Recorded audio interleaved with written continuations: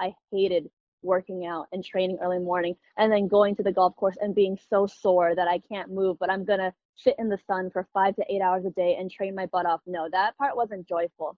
But at the end of the day, coming home, knowing that I had done everything I possibly could to be a better player made me feel good.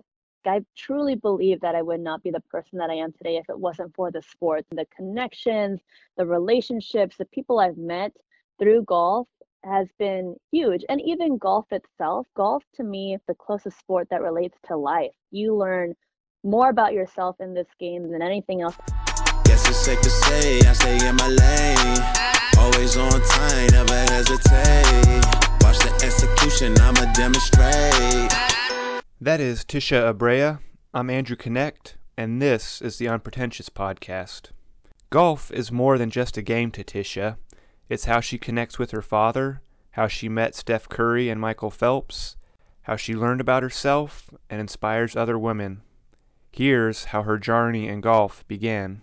I have been golfing all my life. I just recently turned 25, and so I began golf when I was 3 years old. My dad introduced me to the game when I was very young. It was a means of us bonding, and I just never gave it up ever since. Started at 3, used it as a way to hang out with my dad all the time. He just took me, and then started competing at around 6/7 years old, and just kept going on with it. Went through the junior golf aspect to the high school golf aspect to collegiate golf, and then eventually to professional golf. And what's that world like as a female in golf? I mean, were you competing against other guys, or what did that kind of look like? Mm-hmm. Well, actually, when I began, I had to go up against guys because I was born and raised in Illinois, and there actually wasn't a junior girls division when I first began. So initially, yeah, I had to compete with the boys, and then because I was fairly impactful in the junior golf world in Illinois, being one of the only girls, I urged the one organization in Illinois to begin a women's division, and so that's how I started competing against other girls. And yeah, it's just been like a growing process. And, So and how old were you when you urged them to start competing? Like you're already trying to make changes? Like when? yeah, so I was, okay, goodness. So I started competing at around 6, going on 7.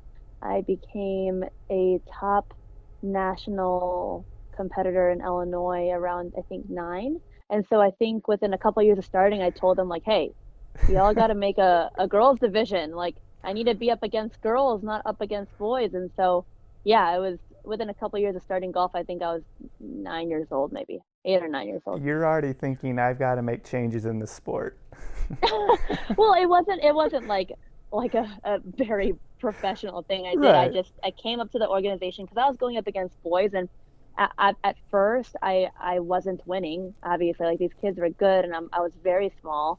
And then I finally placed in my first boys division event, and then I think I won one. And then when I finally won one, I kind of gain the respect and the courage to come up to the people in charge and tell them, like, hey, like, I'm the only girl, like, I want to be up against more girls. I don't care if it's only me and 2 others, but you need to make a girls division. And then soon after they were like, okay, yeah, let's do it. And so that was basically that. And that organization, I think, still is around right now.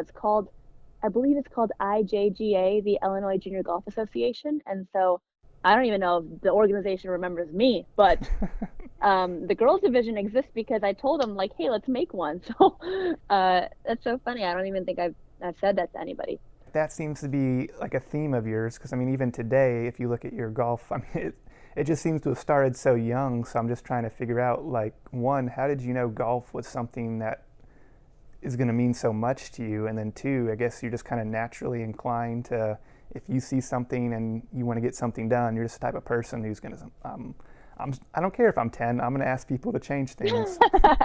Yeah, that is very much my personality. Just kind of when I get so engrossed into an idea, or I feel very passionate about something, I'm just that kind of person, like, okay, let's just make it happen. Let's just do it now. And I mean, I never knew how big of a deal golf was going to be in my life. Obviously, like, at 3 years old, I didn't think, oh my God, golf is it. Like, I'm gonna be a professional golfer. Like, I didn't know that. But I think just because growing up, golf was all I knew. Like, as long as I can remember anything, I remember golf being such a huge part of my life, and obviously I've went through moments where I hated it and loved it, but I knew at the end of the day that golf had really shaped me to the person that I was, and I just stuck with it. There were times when I was especially going through that awkward teenager phase where I just thought, "Ugh, I'm just gonna stick with it because I know I'm good at it and it's gonna get me a college education and stuff like that." But then Mm, as I grew, I realized like, no, you know what? Like I actually really do love this. I don't see myself doing anything else. I want to spread how much I love it to others, and so hence where I am now. But it's always been a love-hate relationship. I didn't like it every single time. I mean, competing is tough. I hated it and loved it during competition because it's like competition is, it's tough. You have to be cutthroat, and at 7 years old, 9 years mm. old, 12 years old, you don't exactly have that mentality all the time like you're a kid. So yeah, love hate relationship. Best way to say it.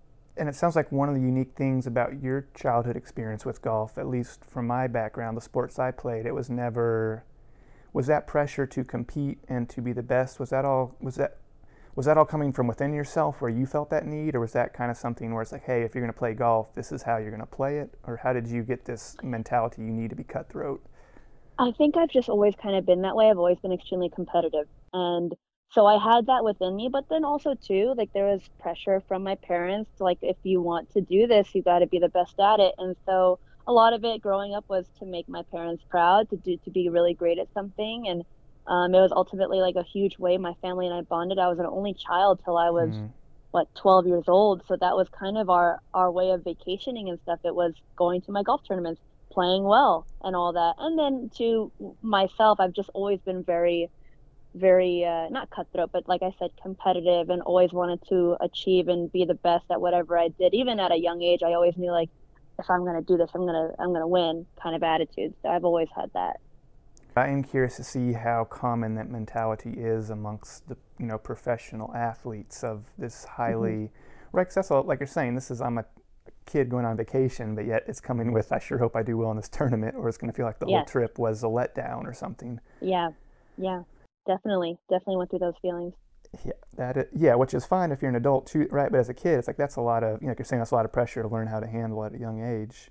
Hmm. You'd mentioned that golf was something that I, helped you like pay for college or the scholarship. So Hmm. how far like playing golf have you gone with that in terms of your career, or what did you go to How college for? Oh, yeah. So I went to Cal State Fullerton, and I went to college for I studied broadcast journalism, which has essentially really helped my career now. But yeah, golf has ultimately led me to that point. I was very fortunate. I received a full scholarship to a D1 university. I had been obviously competing and playing all my life. I went through the whole recruiting process all through my sophomore year of high school to senior year of high school, and committed at the very end, or um the first semester of my senior year of high school. That's when I committed to Hmm. my university, and I have golf to thank for that, for giving me my education. But essentially, I mean, a lot of people will tell me like, oh, you're so lucky that you had it all covered. But when you think about it in hindsight, it's basically my parents' investment into my college education, but was spread out through my childhood because of all the money spent towards tournaments and competing, all that. If you add that up all together throughout my lifetime of competing between 7 to 17 years old, that all equates to my college education. So, So is it just a common misperception that people just want to imagine that you walked into college and you just like, I think I'll do golf, whereas like you're saying, you have a decade of traveling and putting in money and time. Do you think that's kind of the common road towards people who are getting scholarships, or every now and then is there just somebody who, they walk in and discover they're really good at golf? Like how much do you think hmm of it? It's like this hard work and decades, even at 17, you've already put 10 years in. How do you kind of have a feel yeah. for that? Yeah, I mean, I think especially I think any other athlete understands that it doesn't even mean just golf, but if you receive a scholarship to a university, you have put your time and energy into your sport. Hmm. And women's golf is actually known for being, it's not, maybe easiest is not the right word, but I'm going to use that word right now, but it's the most tangible scholarship in all of sports, women's golf, to get a scholarship in. And Hmm. and so even with that, within other golfers, you know that if you get a scholarship to a D1 university for golf, you know that you've put in the time and effort. Like to just to be any athlete, honestly, it's like you don't just walk in and be like, oh, I'm just going to try out for this. This isn't high school.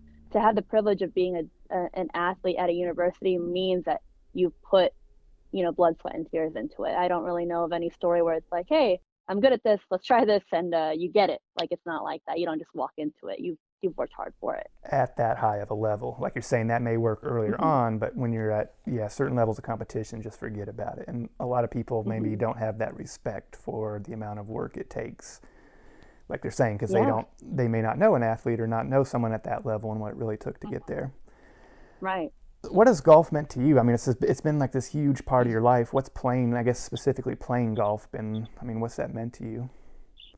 I mean, golf is basically my life. Like I said, I don't know anything else besides it, but it means the world to me. Like, I truly believe that I would not be the person that I am today if it wasn't for the sport. I mean, the connections, the relationships, the people I've met through golf has been huge. And even golf itself, like golf to me is, obviously people can argue this, but golf to me is the closest sport that relates to life. Like, you learn more about yourself in this game than anything else that I could ever recall. You learn patience, you learn perseverance, you learn everything through golf. And like I said, the connections you make too is just another level. Like, golf is that one sport that by chance everyone just loves to play. It's a sport that you could play till the very end of your life. Retired athletes get into it. Women and men get into it. All ages get into it, and it's just a means of connecting. Like, for me, it has connected me to such different people that if I didn't have golf, I know that I wouldn't even be able to speak to you like the way I am right now. So it's golf is everything. You mentioned like golf taught you patience, perseverance. For people who aren't familiar with golf, which I put myself in that category. I mean, I played once or Hmm. twice. It just, well, you're just hitting a ball around, right? So can you help us Yeah. understand why this has been like such a eye-opening experience in terms of you understanding yourself? Yeah, so I mean, for those who may not know so much about golf or maybe has just even tried one time, it takes so much focus and energy and preciseness just to hit one good shot. Like, even as a professional golfer, you will only hit maybe 10 to 20% of your shots good or solid. And imagine someone who is just now starting into golf. The chances of them hitting a solid shot is like 1% in their first session ever. But it's that one shot that makes you want to keep trying because it's Mm, such a good feeling to hit that one good shot. And so, alone with that, teaches you patience. Now, imagine taking it from a beginner level to a competitive level. You have to be patient in order to succeed in this sport because you don't hit the shot perfect every time. Or you could hit a great shot and you could be given the worst scenario. You could hit a great shot and be put into a crap lie. Like, there is just so much with that. And mm, so with that, you learn perseverance because you had to fight through all the extremities that come with golf. And and also too, like, golf is such a mental game. If you just play one full round of 18 holes, and you could be a beginner, you could be a professional, you could be on the junior level, whatever it is, golf is a game that is played a lot between your ears, meaning it's all in your head. A lot of it is in your head. Like, once you get the technique down, a lot of it is just a battle with yourself. You can mentally psych yourself out of a shot so easily. Like, you can have a negative mindset before you hit a shot, and that will end your entire round. One shot can end your entire round, can mess up your score and everything. So you have to be in this mindset of like believing in yourself, knowing that you can execute the shot as well as everybody else, and keep up that kind of mindset for 4 to 5 hours because that's how long 18 holes takes. mm. And so, if a person who wasn't a golfer, they may not understand what I'm saying right now, but I strongly encourage anyone who's listening to this, go out, try and hit a bucket of balls and see what I mean. It's hard. You're probably gonna miss half your shot. You're probably gonna just top it or just miss the ball in general. You're not even gonna hit it. And when you finally hit that one good shot, you'll know what I'm saying. You're gonna want to keep trying. And this mental to physical connection, is that something unique about golf as a sport? Because, like football, if you're catching the ball, your hands can be a little bit twitching because you're nervous. You just have to catch a football, Mm-hmm. right? You can cradle it in your chest. Whereas with golf, it all comes down to how you grip the club and the mechanics of your swing, and that's all going to be much more dramatically impacted by like your mental state compared to other sports. Oh yeah, totally. I mean, it's weird because like let's say in baseball, or actually maybe I don't really know too much about baseball, but I'm pretty positive that you don't necessarily break down your baseball swing, right? Like Mm. a lot of it will come natural. Like maybe yeah, you'll work on the way your arms come in or the way you pivot and stuff, but with golf, you literally break down your swing to like what exactly is your right elbow doing in it. Like it's insane how precise Hmm. you are in the game and also and along with how precise you have to be with your swing and how meticulous you have to be with the mechanics of it, yes, the mental aspect is very difficult because if you're not if you're not level-headed, if you're not calm, it affects everything. Like when you're nervous on the first tee, it's literally like the worst feeling to be jittery and have to make this one swing matter to start off your round because a Mm-hmm. lot of people believe that your first shot's going to decipher how your round goes, you know? And so if you don't have your heart rate down or you don't feel like you're in the right mindset, it completely affects your shot. You could have practiced and hit a kabillion balls, but if you are so nervous that you can't Mm-hmm. even like hold the club properly, it doesn't matter. Like you're probably going to mess up the shot if your if your heart rate isn't low or if you're not like I said, if you're not in the right mindset, it doesn't matter how much you practice. You have to have it together. So Read some things where it's like it looked like at one point you got past your superstitions, where it's like putting a quarter. Was that right? Putting a quarter in your shoe. I had learned all these like crazy things, like oh, if you put quarters in your shoe, it'll take away all your negative energy, blah blah blah. And honestly, it was just really uncomfortable to walk with a quarter in your shoe for 5 hours. So yeah, I mean, at some point, for me personally, I just like let it all go. Like I had to play with a certain golf ball that had a certain number on it. I had to make sure I went through this exact routine before I played. And then at some point, it was just like, this is too much. Like I can't let these superstitions define the way my round is going to go. If I play Mm-hmm. well, I play well. If you don't, you don't. So That mental game. I mean, there's got to be one. You're 8 years old playing your first tournament you traveled to, or it's like I traveled 500 miles to get here. That's an amount of pressure. And then your first game where there's another pro playing with you or a TV there. I mean, what are the different competition levels that you noticed? Was there different like levels you had to then learn almost a new mental toughness? definitely. I mean, it through every honestly, it didn't matter through every single competition that I've played from when I was 7 years old to any of my more recent professional tournaments that I've played in, the amount of nervousness that I've felt has always been the same. Hmm. And I think or maybe I've been able to control it a little better later on in my career, but I've always been very nervous on the very first tee or the very first few holes. And that's just because I care. Like Hmm. if I lost that nervousness feeling, that would just tell me like I don't care about the sport or I don't care about competition anymore. But as I grew, I definitely saw the changes in competition and the level that I needed to be at in time. Like for every single step of the way through from junior golf, just playing within Illinois to then representing Illinois and playing on a national level, there was a huge Hmm. difference. The competition was different. To high school level, it was different. To collegiate level, it was extraordinarily different because now you're playing with top girls from top universities around the United States, and there are girls who transfer to these universities from outside the United States that you're up against, and then to professional, which was probably the biggest eye-opening level change because it's just there's just so many good girls and you have to be at a certain level in your head and even through your mechanics of your game it's just different and I've been very fortunate enough to be able to walk with athletes that are not necessarily golfers but have been very successful in their field and I've been able to have the opportunity to walk with just simply watch and walk with the top female golfers or top male golfers in the world and it's just different like it's just a different level I don't even know how to put it into words. Curious to try to draw that out of you because that's something I've not even experienced, but to kind of catch us up on your story. So you went to college for broadcast journalism while also Hmm. playing golf, and now, so is the broadcasting side, is that something you've also made part of your career?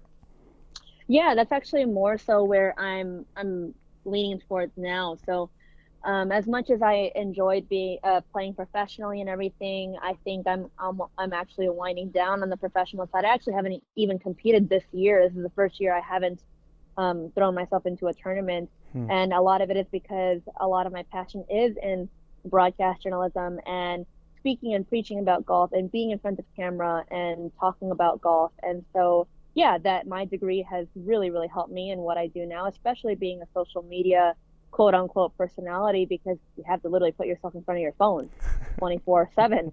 And so, yeah, I learned a lot about that in college. So that's definitely where I'm leaning towards right now. Okay, and then I've seen, like you mentioned, the pro athletes. I've seen like there's you with Michael Phelps, there's you with Steph Curry, like you're saying, across all these fields, and then you yourself have, like you're saying, you have this fiery competitive spirit.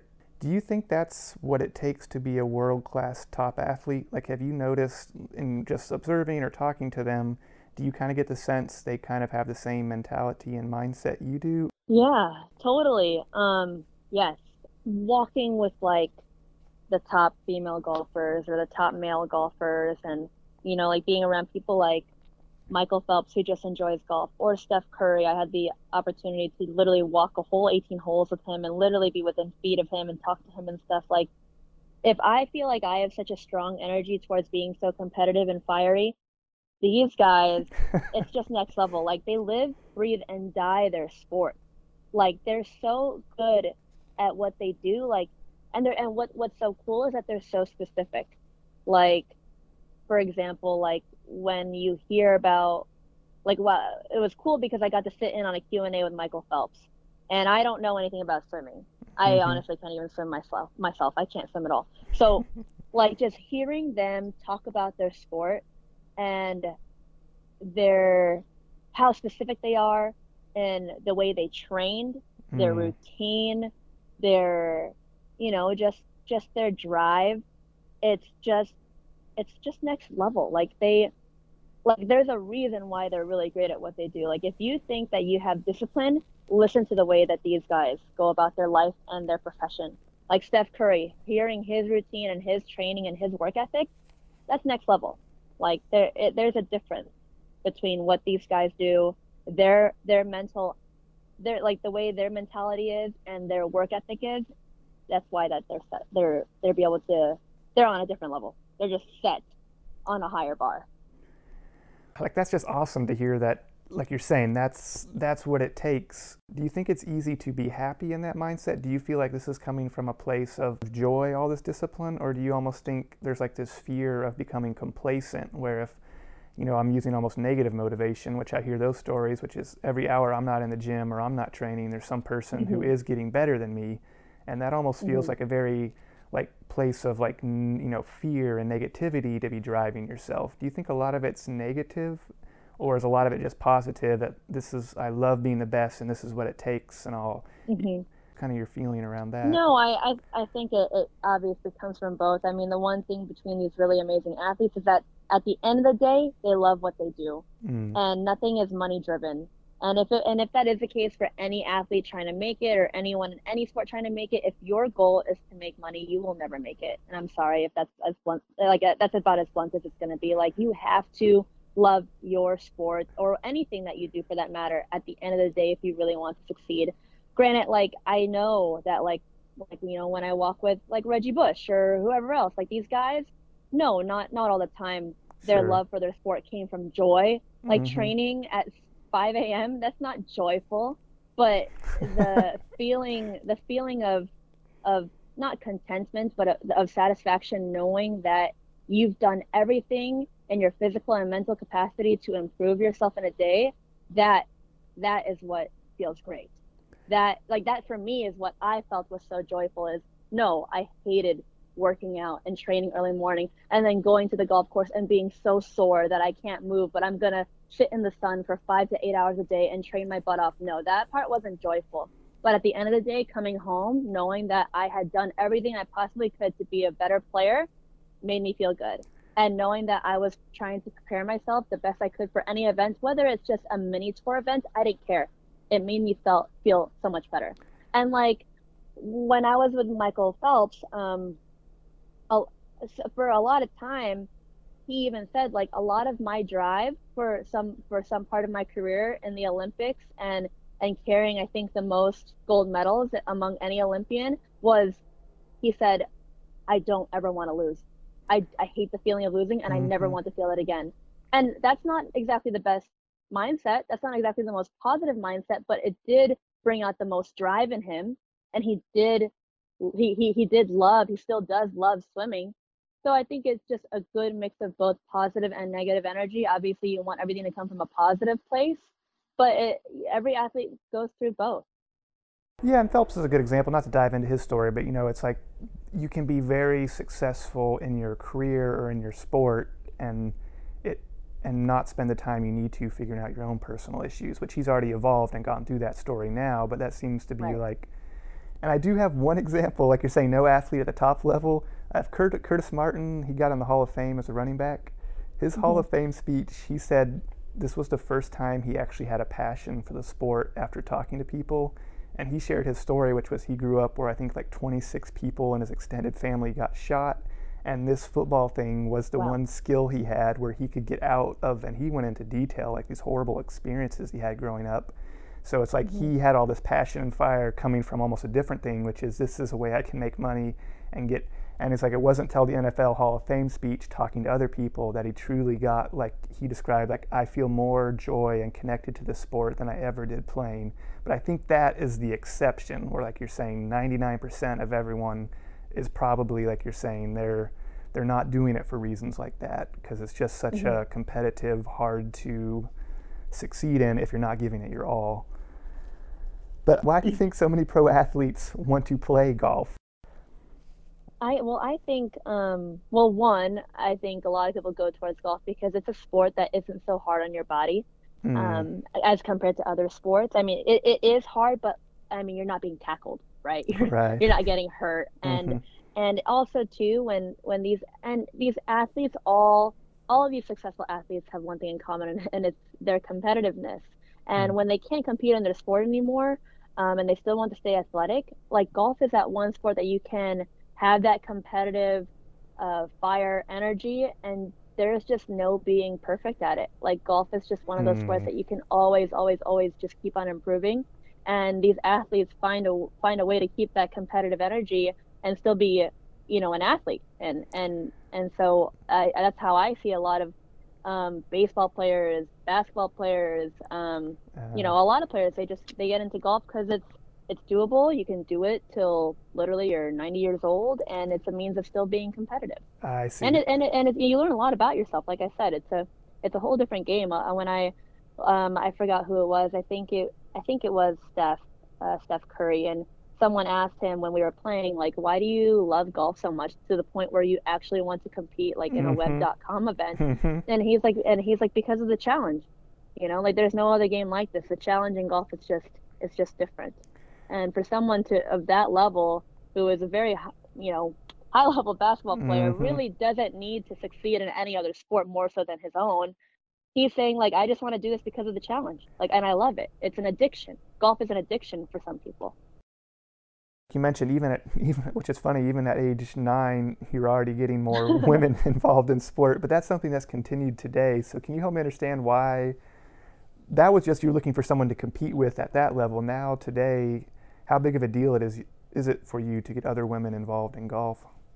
Oh, it's absolutely huge. I mean, it's literally what drives it's what drives me. I have so much passion for getting women into the game simply because of how much golf has affected me and has changed my life. Like it's gotten me out of trouble, it's helped me stay disciplined, it's helped me learn so much about myself, it's helped me make business connections better than any other, it's best way to network on the course, best way to Mm. make deals on the course. Like there's just so many ways that golf can benefit you and I just want to shed that I just want to educate other women into using golf as a means of that to improve themselves in their life and in all aspects, business endeavors and personally.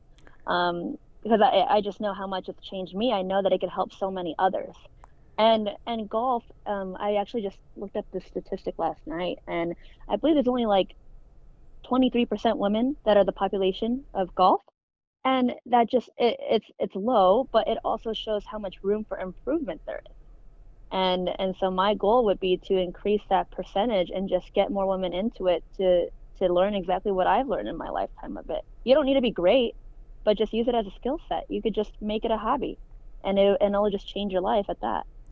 I see. So your passion is not necessarily coming from like this love of the golf industry and it's good for the demographics and the money if we grow it. It's your, can you help us understand more of, like you're saying, the personal things it's done for you? What would, if a woman is listening, why, and she's like, why would I get into golf? I mean, how are you going to sell her on that? Of it's not just about being the world's best golfer. What are, I mean, you mentioned some of them, networking and personal growth, but could you help them Yeah. understand more what you mean by that? Yeah, exactly that. I mean, it's basically what I've been already saying for a lot of this podcast is that, I mean, the way golf has grown me as a person is it's been the best life lesson.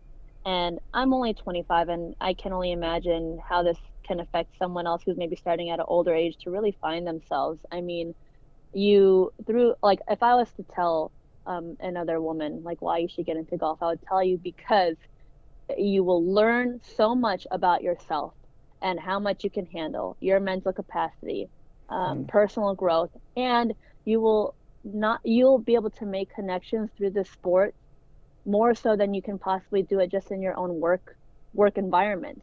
Like this is for whatever reason, a lot of business is made on the golf course. CEOs, Mm-hmm. badass women, badass men, like they just like golf is a way to connect. And when you play golf with another person, that's 5 hours on the course that you're really getting to know them. And it's just Mm. it just brings everyone together. Like golf is the one sport that so many people want to try. And like I said, I've met so many people, so many business owners, so many just positive people I've met through golf, and I just want other women to be able to share that same experience, and just grow their network, really. Fascinating, because a lot of people I've been talking to recently, they're very much independent. They're very much doing their own thing, and it seems like Hmm. one of the unifying themes is what speaks to them is whatever area of life they're in. They feel like this is how humanity connects. Hmm. But what you're saying makes complete sense. But I've never. I mean, I guess I knew that, but I've never thought of it golf in those terms of being able to like professionally network or just what is it? Why this connection amongst golfers, like you're saying? I've heard other people, my friends, talk about that, where it's like if you talk to another golfer, it's just there's something about golf that just connects to you. Is that something you kind of have to play to understand? I think, I mean, for anyone who thinks I'm just talking nonsense, you just have to give it a try.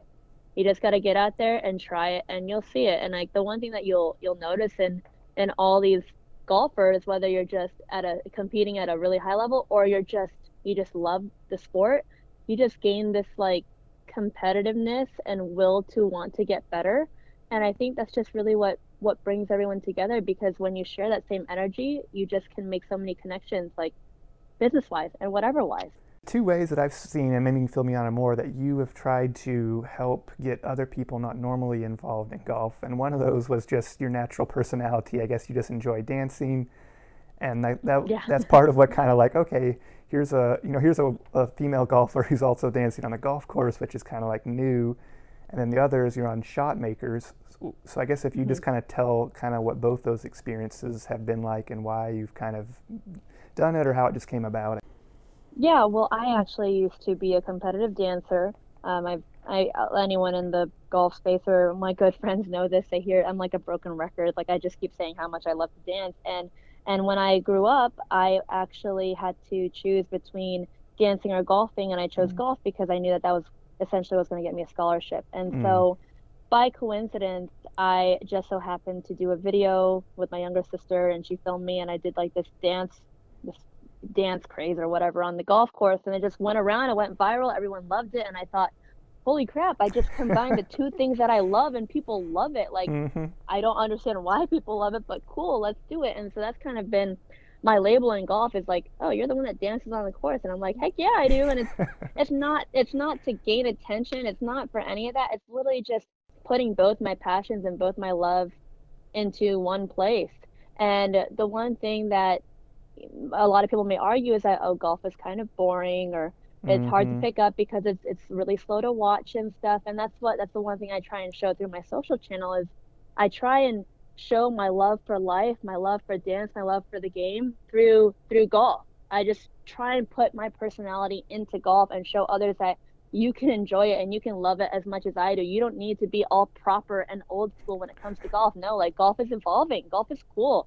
Like golf is happening, you know? Like everyone's getting into it. All the athletes are getting into it. Girls are getting into it now.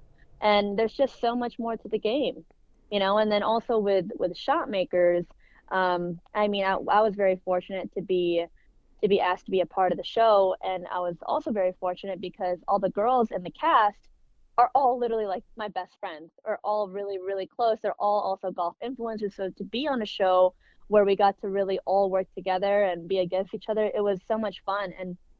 And fortunately with that show, we were able to bring in our first episode the youngest demographic and largest audience that they've ever had, I believe. Wow. And that was huge because that's everything that we're for. I mean, golf is known for being a not only a man's sport, but it's also known for being an older demographic sport. I believe the demographic is very high between 35 years old and older men.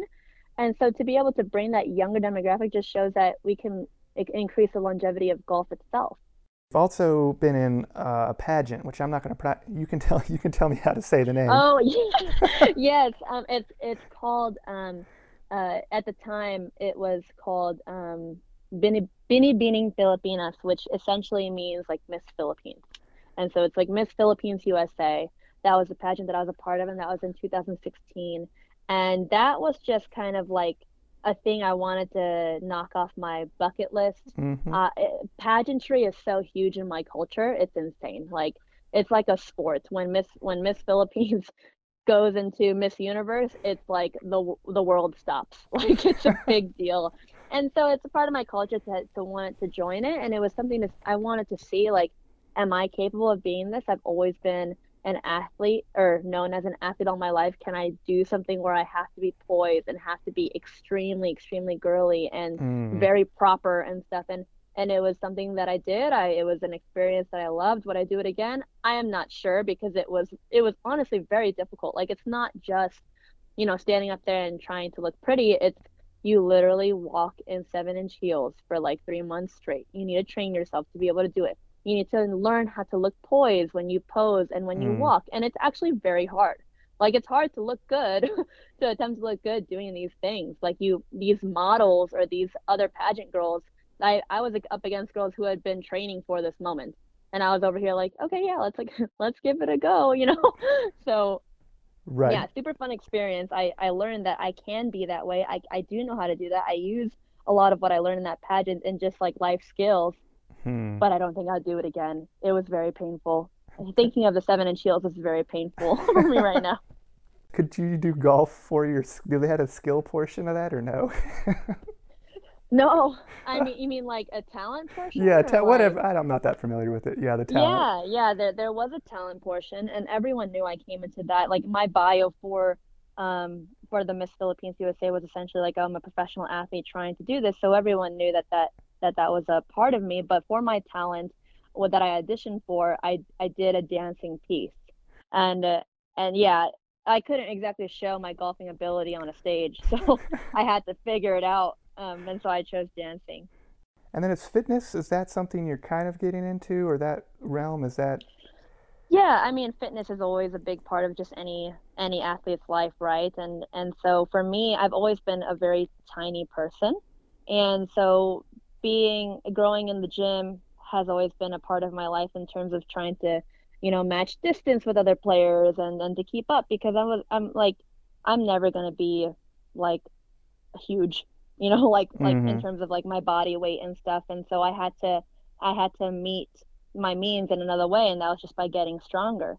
And so by no means am I a professional at fitness. I'm constantly learning, and I would never really advise anyone on fitness tips because it's not something that I am completely aware about. Like I'm not.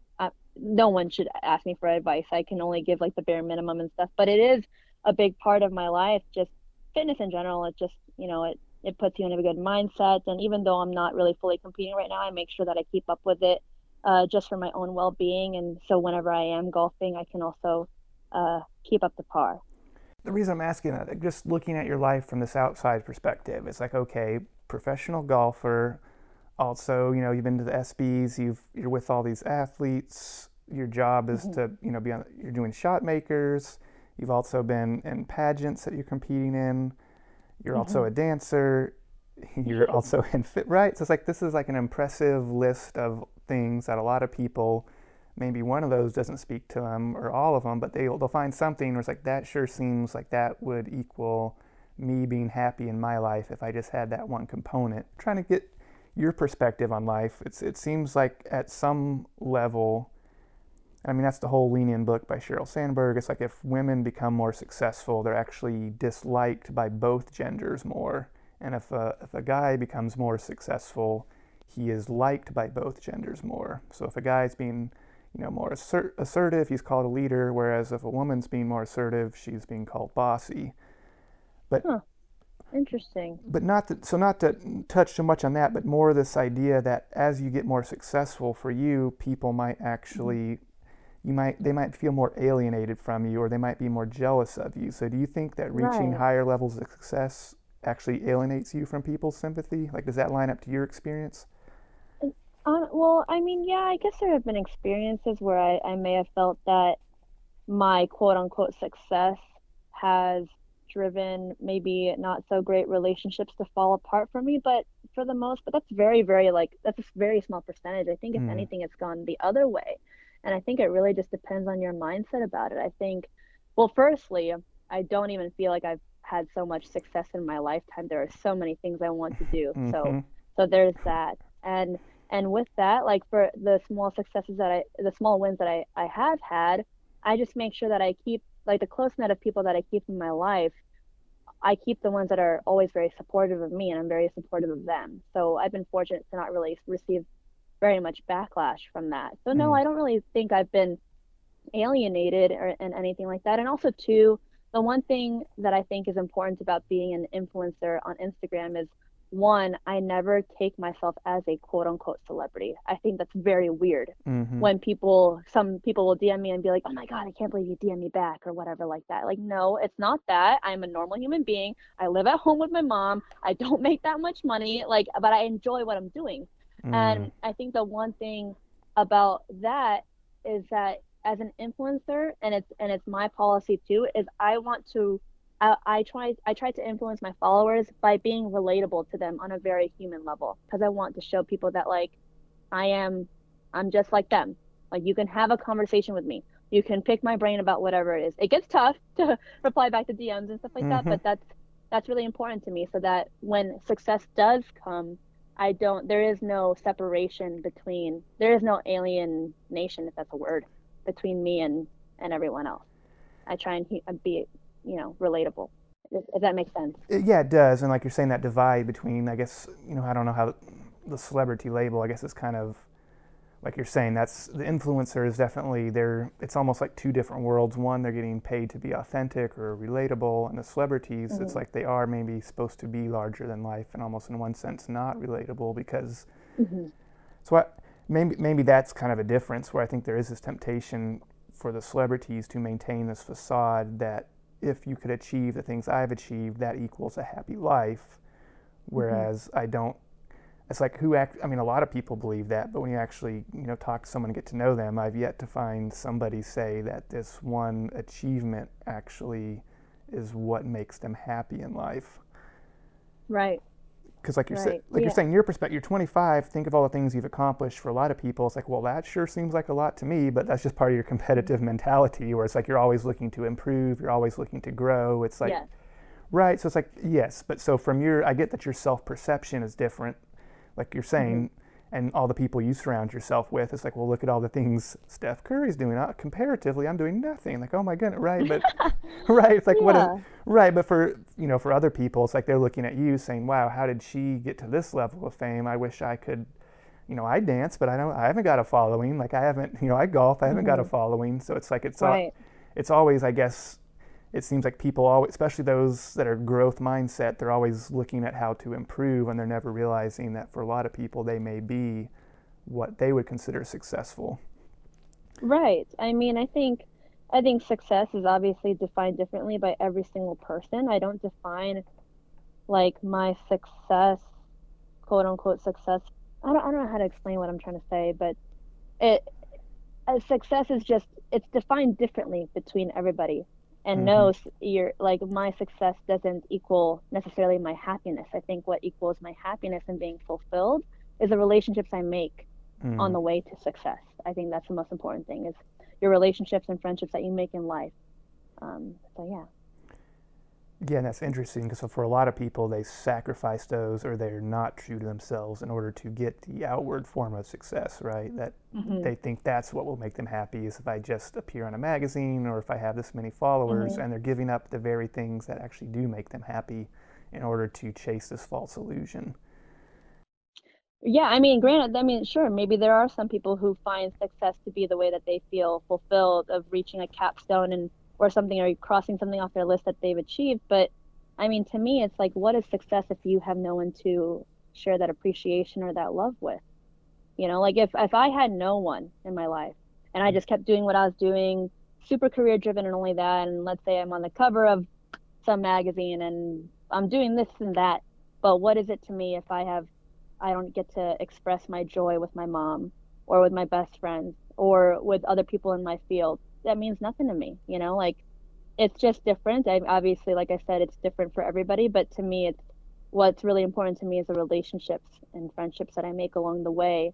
And obviously, like I'm career driven as well, Mm-hmm. but you have to have that fine balance. Like yes, you cut out some people to get to where you are, but what I would tell people is you cut out the negative people that are hindering your success, but you keep the people who are there with you, so you have people to enjoy that moment with. Yeah, and I appreciate you sharing that because, like I said, like your perception may not be you've arrived anywhere, you've done anything, but I think for a lot of Hmm. people, they would look at that differently and say, okay, that's reassuring to me that while maybe outwardly I don't have the same level of success as you do, I am kind of like Hmm. being reassured that what really brings satisfaction and fulfillment in life isn't from these external things. It's great if you have them, work towards them, put all your Yeah. passion into it, but don't count on that being the thing that makes your life worth living. Yeah, totally. I mean, and too, like I think the hardest thing in life, and everyone is a victim of it, is comparing your success to another person's success.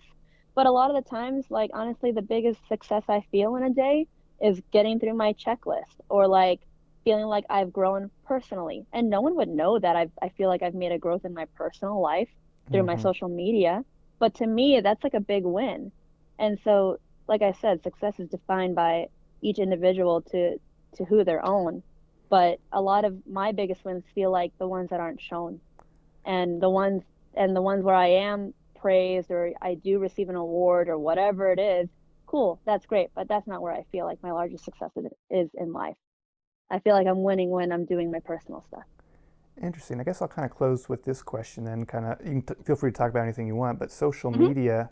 So, what with what you just said, that a lot of the things you feel most accomplished for or you're most proud of aren't actually Hmm. shown, how do you then Hmm. relate that with a lot of your job or some of your job is in dealing with social media? Like, what do you view Hmm. social media, like, what's its role in a person's life or in your life? Or, Right. So, okay, how do I put this into words? So I feel like my biggest wins come from my personal endeavors that I may not put out there. So meaning like even if it's like improving my relationship with my family mm-hmm, or my significant other or my relationship with myself, trying to find out what my purpose is in life and what my personal goals are. And when I figure a little bit about me or improve in a relationship in my personal life, I feel mm-hmm, like that equates to me being completely fulfilled and being happy with myself. And with that, then with me being happy with myself, that's where I put in the social media and just try and put out good energy to the world and show, like my enjoyment of life and through golf and happiness and stuff like that. So, does that answer the question? I'm no, yeah, no, it does. I just think it feels like a lot of people they're looking at social media to construct their view of what real life is like, and it's like, well, so Yeah. it's only giving you a part of the puzzle. You really have to figure out a lot of it, kind of like you're saying, through relationships with your families, with others, and that social media isn't meant to give you a full view of what life is like. It's only a snapshot of it or a part of it. Right, right. And I'd like to say though, for me personally, I'm pretty transparent, I feel, with my personality and my life in my social media. Like I just don't think that there's any other way to live it. Like I think I don't ever want to put myself out falsely to anyone who's following me. Like who I am in my social media is really who I am in real life, and people can argue that otherwise for other people. Like I Sure. know I've met other influencers that don't appear like who they seem like they are on social to being in person. And so yeah, there's that too. But for me personally, I do my best to live transparently through my social and show people the way I know I am, in person to, what they see on my feed. Right, and the point you were making is there's a lot of like these intangible, hard to express things in life that that's where Hmm. you find the most meaning. But how do you convey that through a picture or a few words? It's like Right, you can't. right. There's a lot you've experienced in life that it's fun to hear from. Like I'm curious, what would it be like? It's fun to get just a quick insight into that. So I really appreciate you sharing with us. Thank you so much for having me. I mean, for anyone who is listening, if you guys aren't following, be sure to follow Andrew and the rest of the podcast that he intends to do in the future, and be sure to follow me at Tisha Allen. That is TISHAALYN, Tisha Allen. And I'll link it below. Appreciate it. Yes, thank you so much. Focus on the ones I love, yeah, that my folks.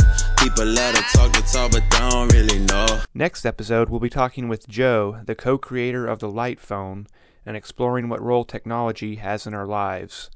You won't want to miss it.